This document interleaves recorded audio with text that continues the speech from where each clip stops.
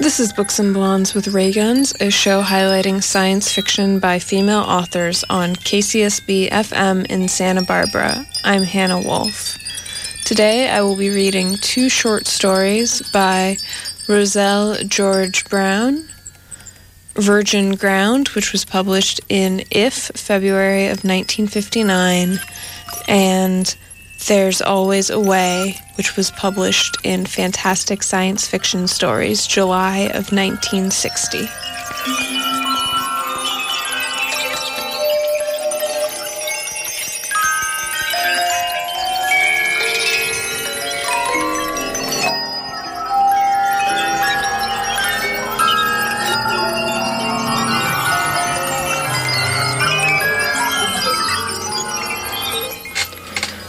Today, we will be listening to music by, in the background right now, we are hearing Alexandra Cardenas's La Fabula, which is an electronic music piece, a musique concrète piece that's kind of a combination of a bunch of different sounds collaged together. And this entire show, we are going to be listening to three different pieces by female contemporary electronic musicians.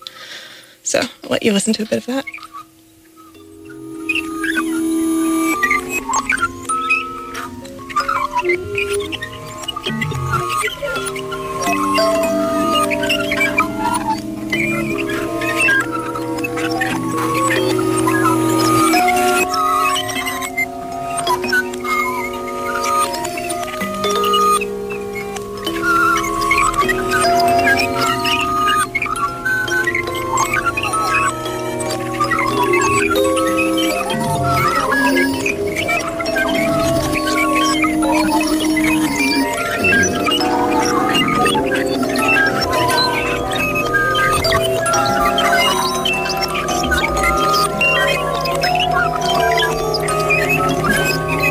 Next, I will be reading There's Always a Way, which was first published in Fantastic Science Fiction Stories, July of 1960.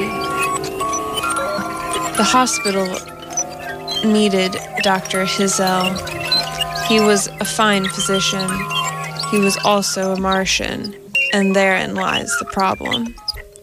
There's Always a Way by Roselle George Brown. That's tomato ketchup, Quintus Green, out in Oregon, informed his wife. Look at those actors and see, oh no, a comic character, no less. Dr. Hizell, his chest bare, his lungs flapping mightily, came pushing through the white-robed circle, just as the anesthetic, or rather hypnotist, leaned over to check the patient's blood pressure. She whispered something to Dr. Creighton, who was using his scissors in the open chest cavity. The audience was not perturbed. Millions of Americans munched on decolorized bars as though uplifting thoughts about the grandeurs of science and the state of their own internal organs.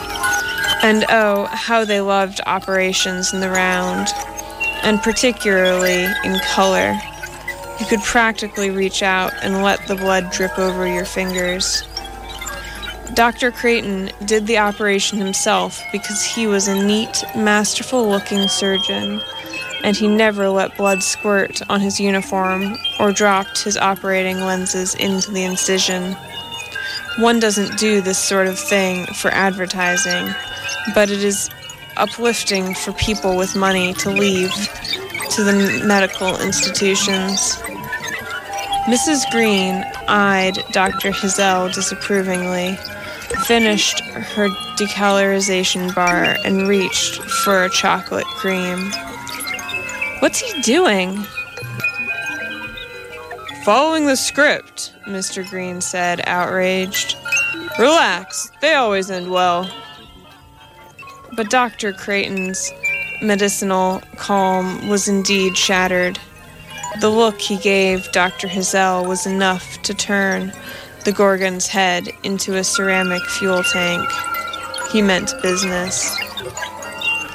Hazel was a much misunderstood man, mostly because he had a heavy Martian accent, and everything he said sounded either hilarious or sinister, depending on how many drinks you had had. At the hospital, the nurses would follow him around surreptitiously just to hear him say things like, "Madame, your child has only had attack of whooping cough."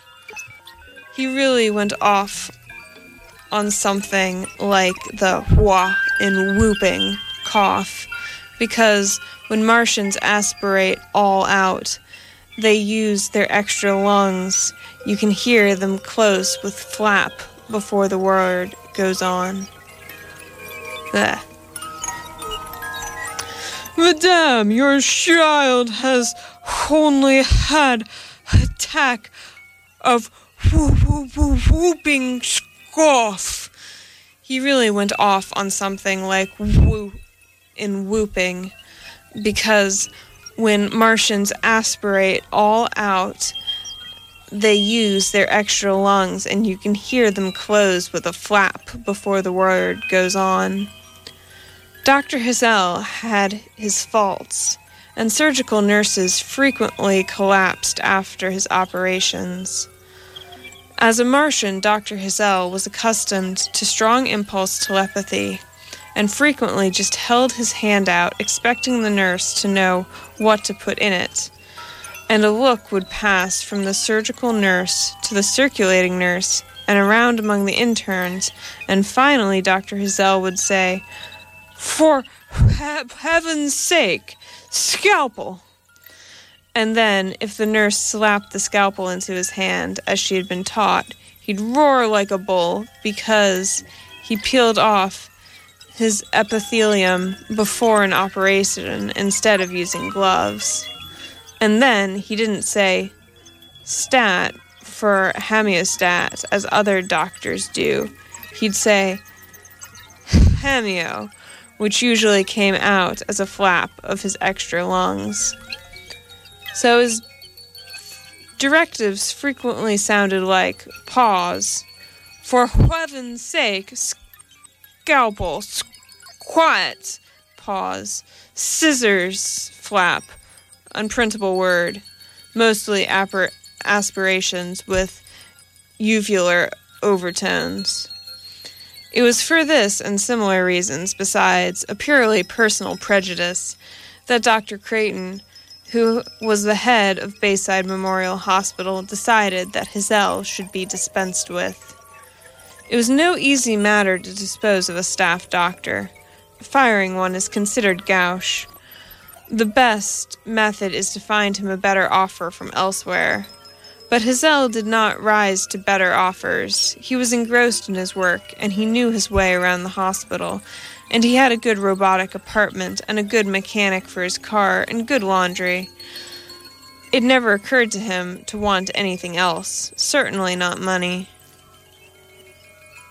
"I don't want to leave," he would tell Dr. Creighton. "I like it flap here. I like you." And Dr. Creighton, though he had the ice-looked heart required of a good administrator, was still human enough to feel like a heel. He had to wait until Hazel left his office to plan his next move. With a planetary immigrant, there is always a way. "Your mother," Dr. Creighton told Hazel, "didn't sign your Martian immigration papers." "I was 42, Hazel said, "when I immigrated. My mother was dead." "I know," said Dr. Creighton, who hadn't really. "It's a technicality, but it's the sort of thing that the League of Purebloods get hold of, and they'll make a stink about it and cause a lot of unpleasantness for you at the hospital." "I have," Hazel pointed out, "the purest blood in the county. Martian blood is of necessity sterile of Terran bugs. I have grown in my colon the Martian adapted lichen." "Of course, you missed the point. With the League for pureblood means... never mind. The point is that perhaps you'd be happier returning to Mars now instead of waiting until... I do not intend to return, Dr. Hazel said. I am happy here. There's so little real disease on Mars, mere congenital defects. You've no idea how I rejoiced over my first appendectomy, knowing it was not a merely synthetic model. Here you have more disease than you can use. For a doctor, it's paradise. Yes, but there's still this legal technicality.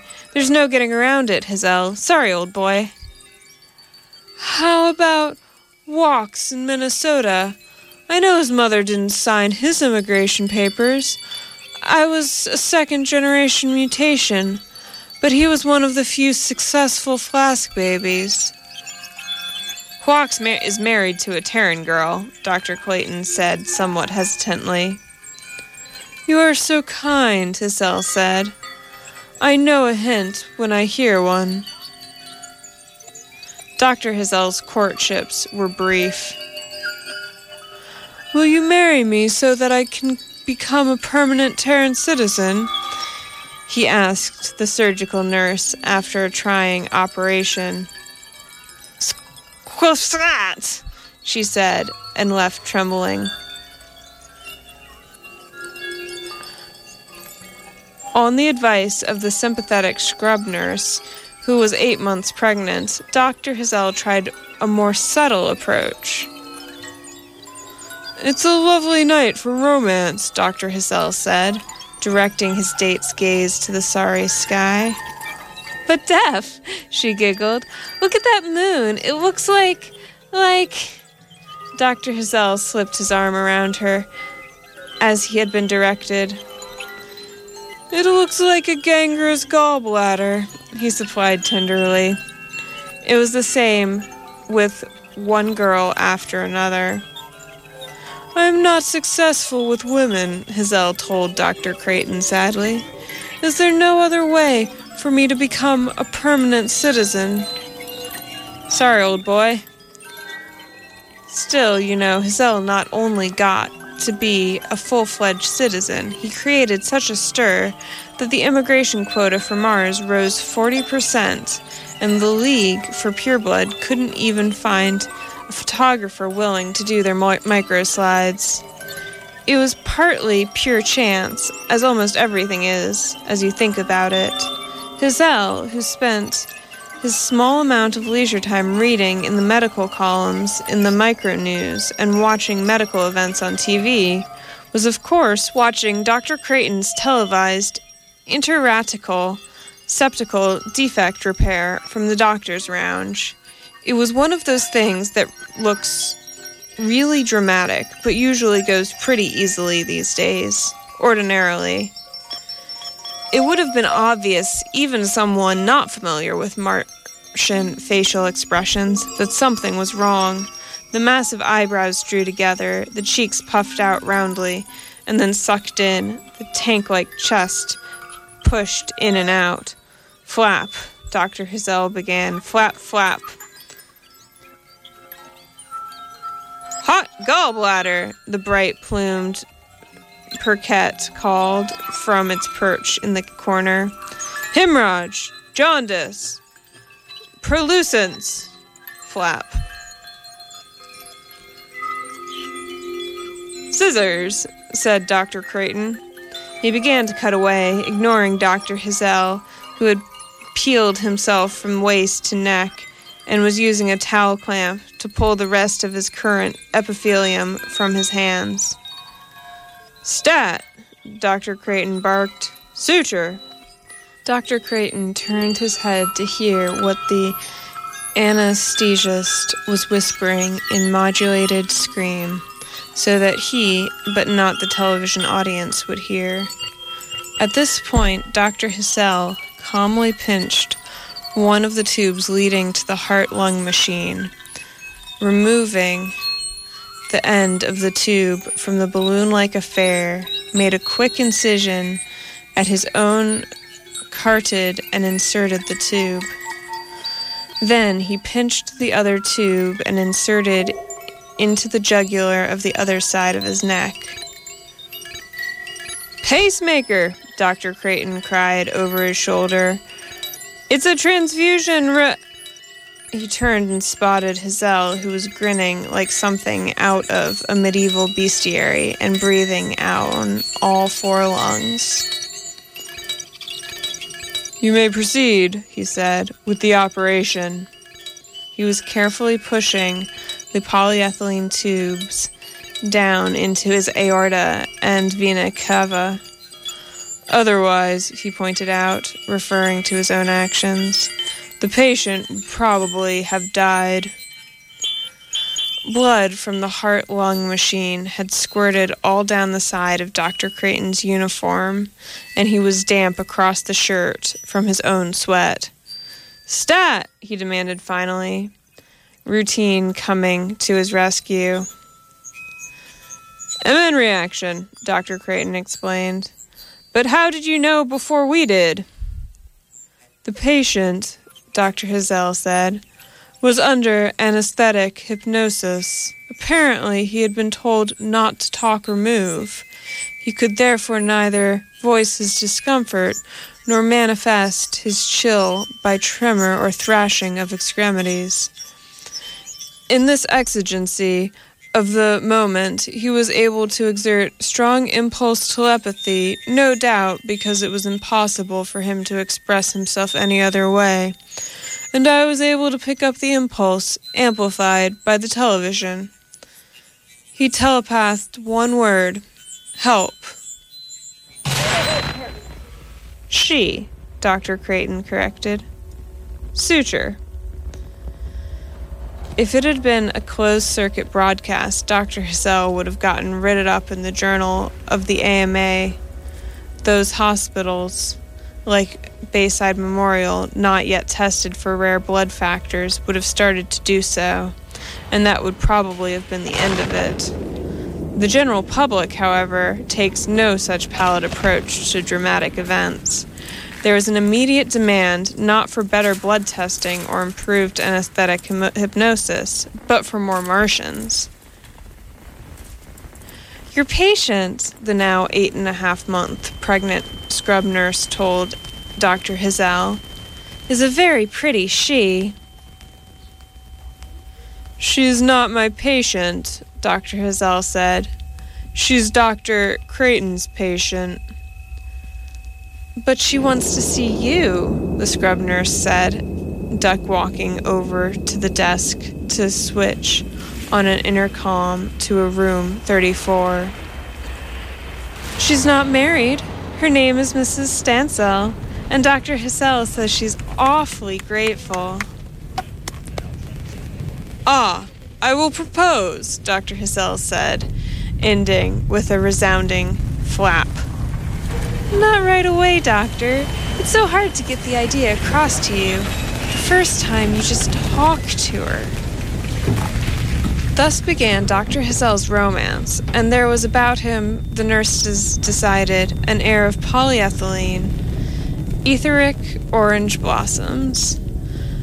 There was a general softening of the heart concerning Dr. Hazel, even among nurses in surgery, and Miss Stansell got more service than rich old Miss Three-Shift Carson received. Miss Stansell, Violet, however, was found in tears on the day of her discharge. The scrub nurse, now on the verge of labor and therefore not allowed in surgery, came prepared to propose in case Dr. Hazel had neglected to do so. "I told him not to propose right away," she confided to Miss Stansell, "but I happen to know—" "Gloop!" Miss Stansell sobbed from a soft white throat. "He did propose." "Well?" It was easy to see what he saw in her. It was a little harder to imagine what she saw in him, but such is the way of Providence. "He took it back." Miss Stansell carelessly blew her nose on the lace negligee she had just removed.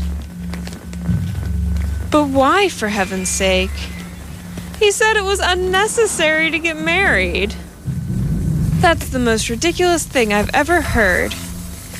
The scrub nurse glanced at her watch, beginning to time her pains. Why is it unnecessary to get married? Because, Gloop, he's already been made a permanent Terran citizen. Oh, Lord, look, I'm going into labor, but don't give up. I'll dig into his records when I get out of the delivery room. With a planetary immigrant, there's always a way. The end. That was There's Always a Way by Roselle George Brown.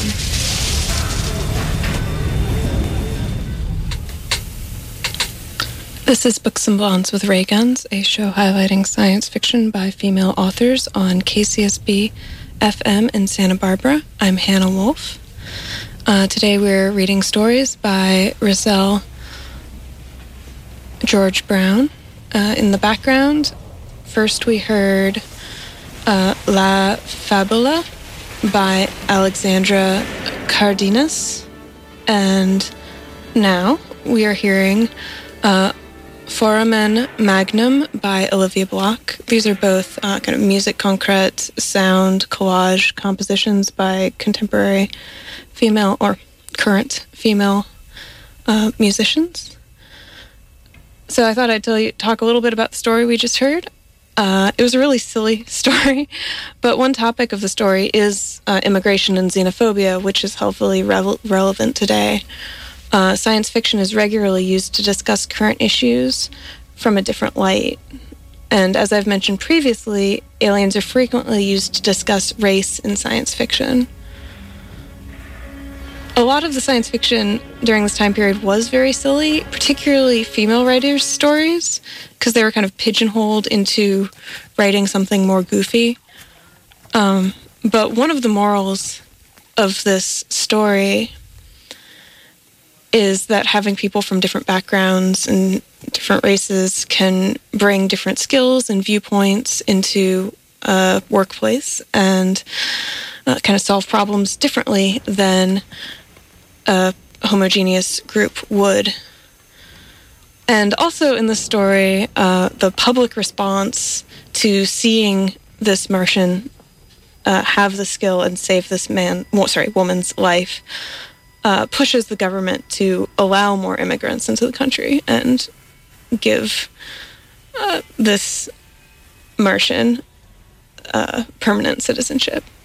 So, a little goofy, but I think it does have some kind of contemporary relevance to what we're dealing with today with the kind of public's pushback to immigration issues that we're having with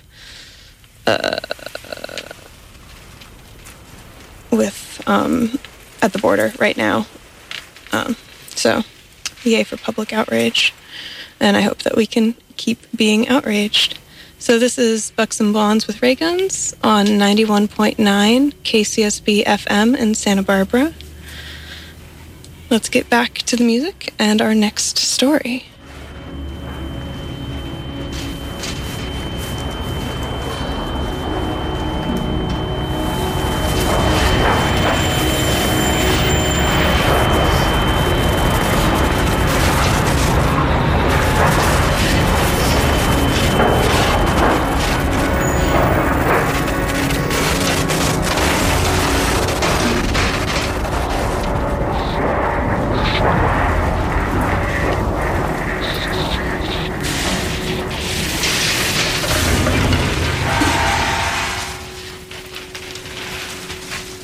Next, I will be reading Virgin Ground, which was published in Worlds of If, February 1959. Annie signed up on a bride ship for Mars. There were 40 brides, and when she got there, 39 men were waiting. Virgin Ground by Roselle George Brown. The pilot shoved open the airlock and kicked the stairs down. "Okay, girls, carry your suitcases and I'll give each of you an oxygen mask as you go out." The air's been breathable for 15 years, but it's still thin to newcomers. If you feel dizzy, take a whiff of oxygen. The 40 women just stood there and looked at each other. Nobody wanted to be first. Annie moved forward, her bulky suitcase practically floating in her hand. She was a big woman with that wholesome expression which some women have to substitute for sex appeal. She made a great senior leader at summer camps. "I'll go first," she said, grinning confidence into the others. "I'm not likely to bring out the beast in them." She waved herself out, letting the grin set and gel. It was odd to feel light. She felt too heavy as far back as she could remember. Not fat heavy, bone heavy. The sweat on her face dried suddenly. She could feel it, like something being peeled off her skin. Arid climate. It was cold, but she had the warmth to meet it. There they were, 40 men. There were supposed to be 40. What if one of them had died? Who would go back? Not me, Annie prayed to herself. Dear God, not me.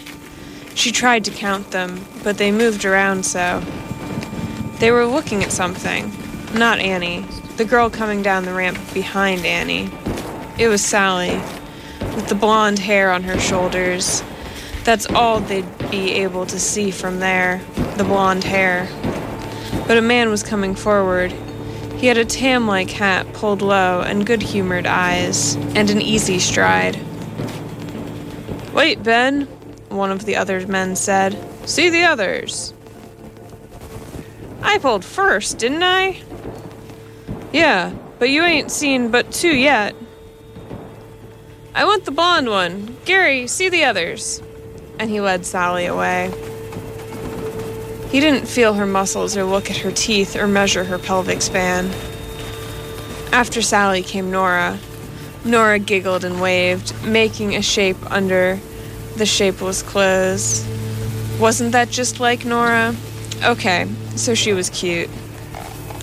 The second man took Nora. He didn't wait for the others. Third man took Regina. Regina looked scared, but you could see those big cow eyes a mile off. Regina obviously needed somebody to protect her. The other girls came out. Annie counted, and her heart hit bottom. Someone was going to be left over. 4 women, 3 men. They all felt embarrassed. It was the kind of thing the colonists would talk about for years. Who was last? Who was second to last? Spiteful people would remember. And in a tight little community, spite took root and throve on the least misinterpreted expression But then this wouldn't be a tight little community, Annie remembered. The lichen farms were spread out over the whole temperate belt of the world. Because the lichens were grown only on hills where the sand would not cover them, and because they did a more efficient job of oxygenating the atmosphere when they were spread over a wide area. One man, hat in hand, even in the cold, a little shriveled man with a spike of dust-colored hair, but kind-looking. "Aw," he drawled in embarrassment. He clicked his tongue. "You're both probably too good for somebody like me. I don't know. Both fine women." The 2 women stood in silence.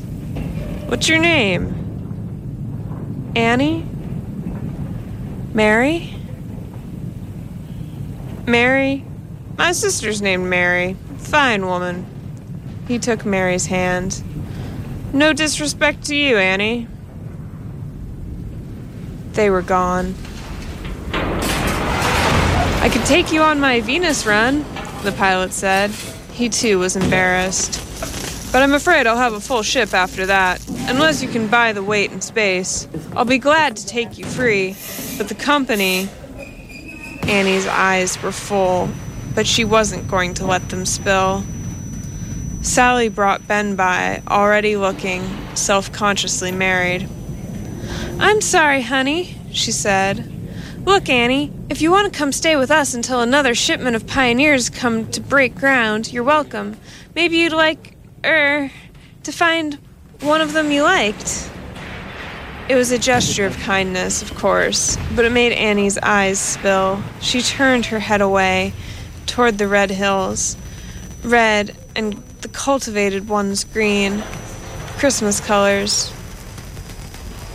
"Sure," Ben said. "Swell. Any friend of Sally's is a friend of mine." And the way they looked at each other made Annie's heart lurch. "Thanks, kids," she said, "but I don't believe I'll try it. And don't worry, this isn't the first time I've been stood up." "Are you coming?" the pilot shouted across the field. "Hate to rush you, but I've got a schedule to meet." Was she coming? What else could she do? "What happened to him, Ben?" Annie asked. The other man that should have been here." Ben worried a hole in the sand with one foot and cleared his throat. "He stayed home." "You mean he's alive? Here?" "Well, yes, but he didn't..." "Never mind, I don't need anybody to strum a guitar under my window.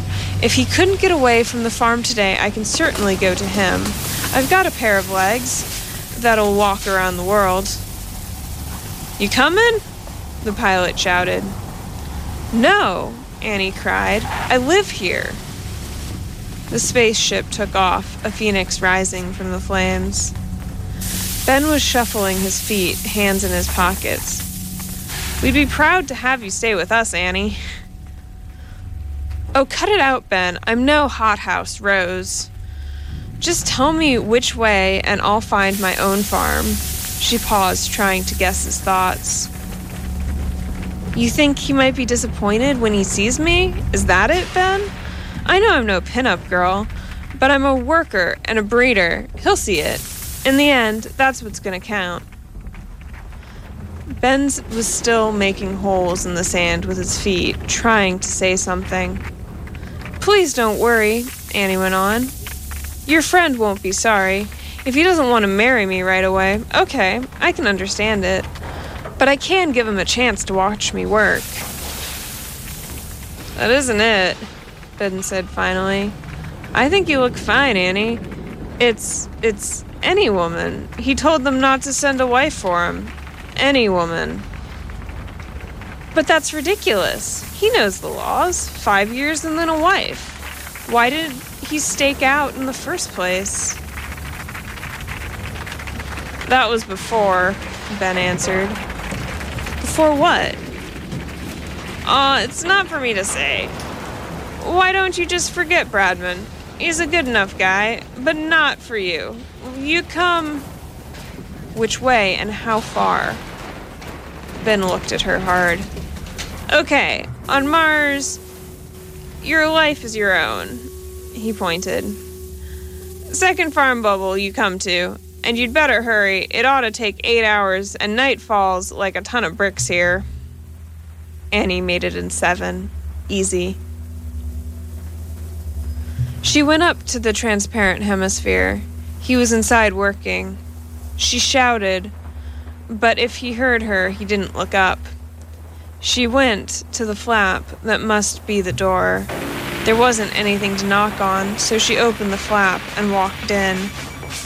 There was nothing in the room but a cot, kitchen equipment, and lichen growing on a number of tables, and the air was richer than outside. Annie breathed it thirstily. "I'm Annie Strug," she said, smiling, and wishing it wasn't such an ugly name. He glanced up, angry blue eyes under a growth of black hair. He didn't say a word. Annie set her suitcase down and looked out at the green growth on the hills.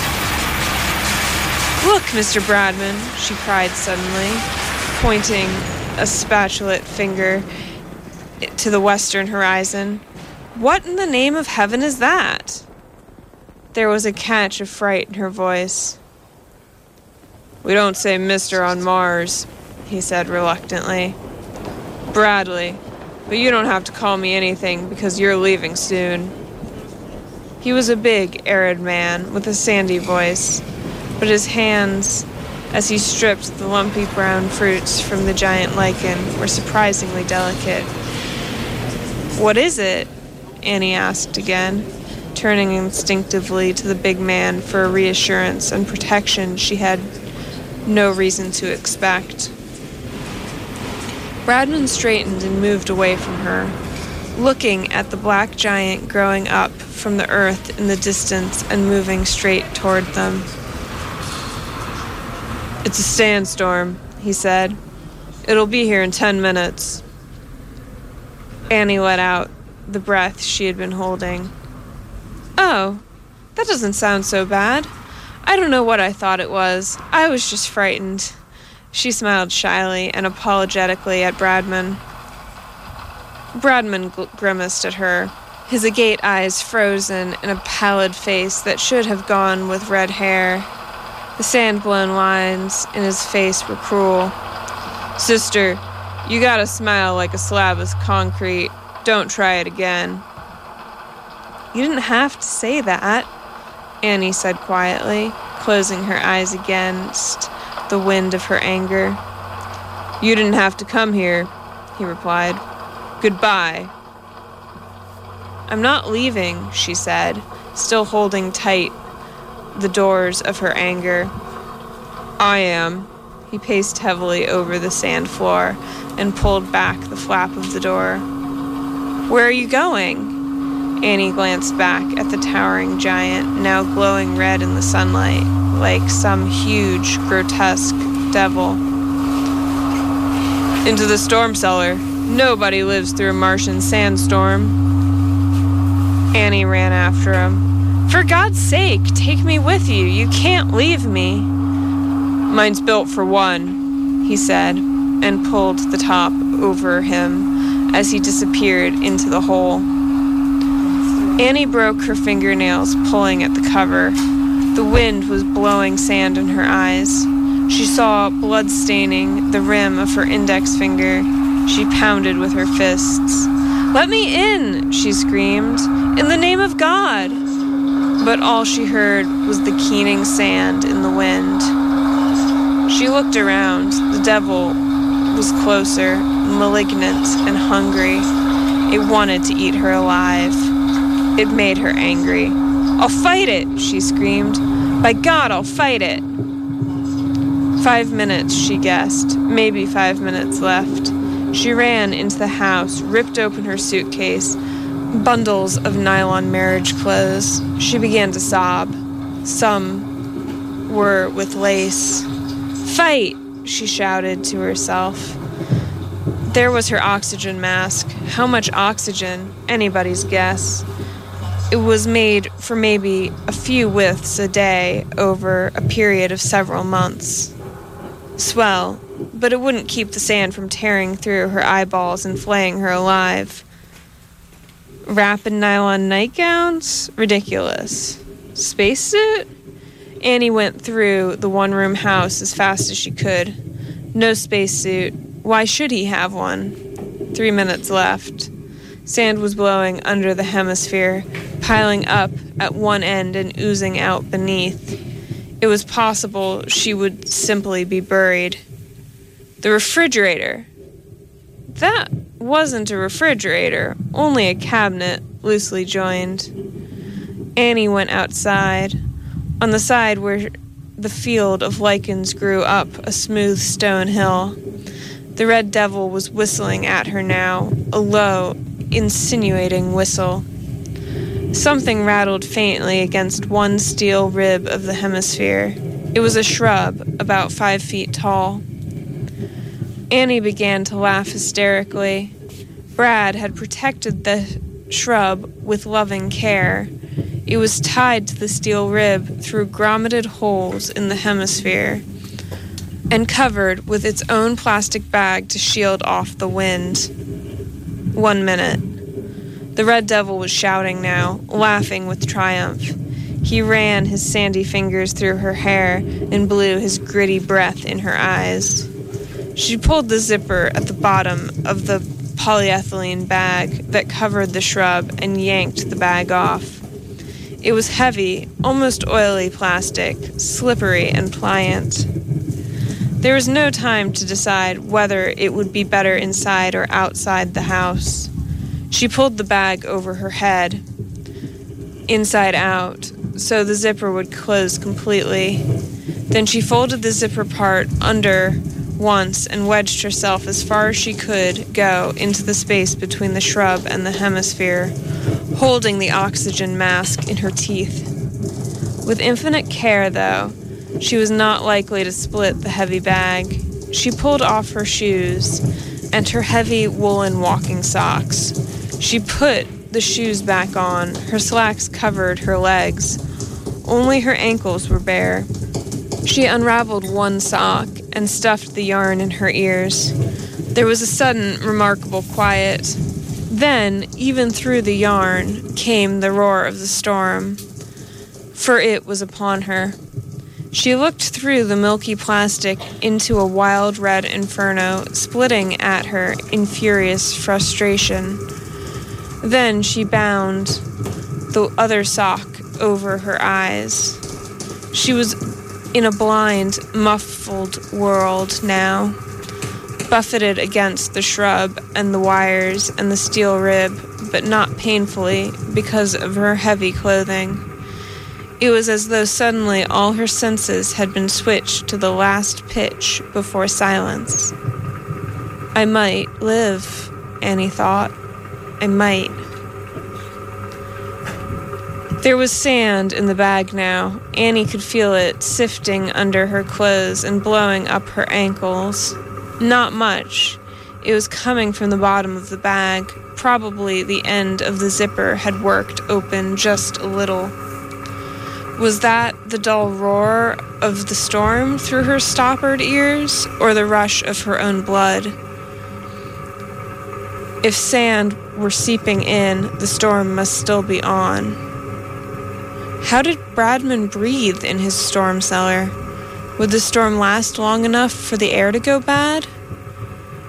It would go bad fast, in an enclosed place on Mars. Bradman? What a sort of monster would walk off and let another human being die, without a glance backwards? Did the cold desert wear the humanity out of a man? How did a human being get like that? You've got to smile like a concrete slab. Is that what you say to a person when you know you're about to leave them to die? Unmarried women between the ages of 21 and 30, good health, well-adjusted, marriage on arrival, Mars transport leaves. October 1st.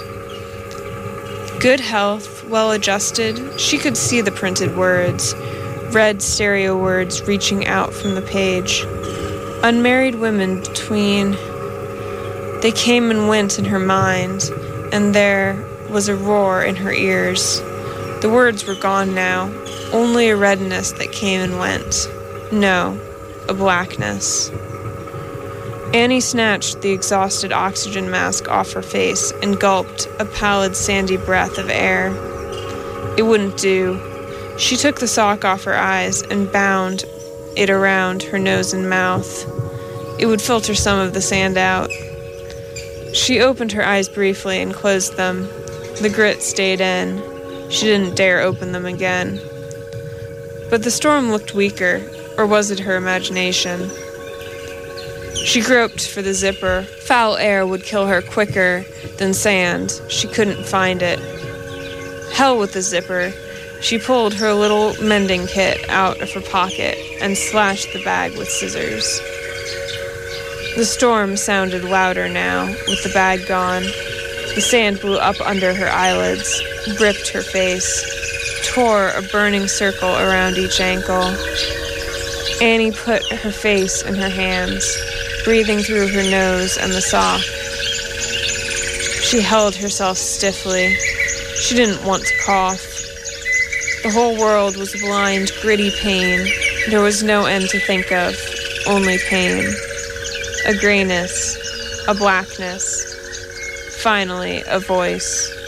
Bradman. "You ruined my shrub. Did you have to slash the bag, too?" Annie opened her eyes. They felt red and ruined. They were watering so much her cheeks were wet. She could hardly see. She was having a coughing fit. She dragged herself upright. All she could see was sand. The plastic bubble had blown off the girders, and if the furnishings and her suitcase were there, her eyes were too dim to see them. "Do you know what that shrub's worth on Mars?" Annie found the yarn had fallen out of one ear, and she pulled it out of the other. "Do you know what that bag's worth?" Gall ran in her veins. She spat it out her mouth. She backed up to the steel beam and braced her feet against it, light in the Martian gravity. "I told them not to send a woman out here." She pushed off and sank her fist into his teeth. He went down. She was too light, but he was too light too. It evened out. She turned his face and held it in the sand. Her strength was insane. "Do you know what a human life is worth?" she screamed. He struggled, but she fought his bucking body, kept his face buried in the sand until he was dead a long time after. An age passed. Annie was frozen in a world rimmed over with white starlight, sequined with frost. Then the cross-eyed moons came up.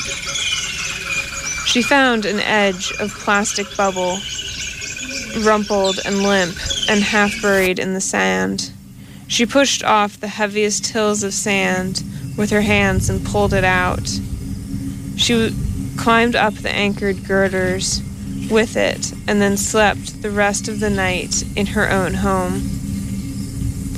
The next day she dug out her household supplies from the sand. The day after, she cleared the sand from the lichens on the farm. On the fourth day, she called a few neighbors in, and late in the evening, she buried Bradman. No one questioned her. It had been, after all, self-defense. She kept the farm as well as any man. Better, she worked. How she worked. She kept herself numb with labor, her mind drunk with the liquors of fatigue. After 5 years, he came. He just appeared inside the door flap, looking a little nervous, but grinning. "I'm Jack Hamstrong," he said, his voice full and wholesome like an Iowa corn. You weren't at the spaceport, so I figured, what the heck? I just walked." "This is my farm," Annie said. "My hands are on every inch of it." Hamstrong's ruddy face turned in on itself a little. I know the story. I didn't come to take anything away. I came to... Good Lord, didn't you know you'd be sent a husband?" Annie's eyes went queer, like a cat's. A husband? If they'd told her, she hadn't heard. "Go away," she said. She looked around at her farm, the fruits of her work, alone, the virgin birth. "No," he said firmly. "It's yours and mine, legally. I'm not a mean man, Annie. You'll find me patient, but stubborn. I can wait." Annie sighed. Or was it a shudder? She looked up at the puckering edges of the evening sky. She put down the knife she had been peeling a giant lichen with. She wiped her hands on her apron and lifted the door flap. "All right then," she said. "Wait." "For what?" "The sandstorm," she said. And she got into the storm cellar and pulled down the weighty lid and locked it behind her. That was The Virgin Ground by Roselle George Brown, which was first published in World of If, February 1959. This is Books and Blondes with Ray Guns, a show highlighting science fiction by female authors on KCSB FM in Santa Barbara. I'm Hannah Wolf. In the background, we've been listening to Alexandra Spence's performance live at Black Box Sound Series, which was performed in Sydney, July 2017. We've been playing kind of musique concrète, electronic collage music by female musicians from relatively recent. This was 2017, the other ones were 2013. I thought we could talk a little bit about our author, Roselle George Brown. She was born in New Orleans, 1926, and received her BA and master's in Greek. She first published a short story in 1958 at 33 and was nominated for the Hugo Award the next year in 1959 for Best New Author. Sadly, she died young at 41, so she only was writing for about 8 years, and she died from lymphoma. In the story we heard today, it was interesting to see a story from an unattractive or more homely woman's point of view. Most women in science fiction during this period of time, which was the 60s, though it could also be said about now too, are young, beautiful women. So having a character that's not buxom blonde, to say, is an interesting point of view and not normal. And the men in the story don't really care about these women's resumes. They only make the snap judgment, kind of treating them like livestock and choosing them based off of their looks and disposition, or even at the end, based off of their name. The main protagonist, though, is pretty awesome and a rebel, and she's, well, less attractive, is a very strong female protagonist. There's a question left at the end of why this man didn't want a wife. Initially, by the sound of his neighbor, it sounded like maybe he was gay or something, but when you meet him, he seems more like a misanthrope. And the twist at the end is that she's become similar to him. So that's all for today. Thanks for listening. Next up is music to play in the dark. So leave you with a little bit more music, and then you'll hear from our next DJ. Thanks for listening.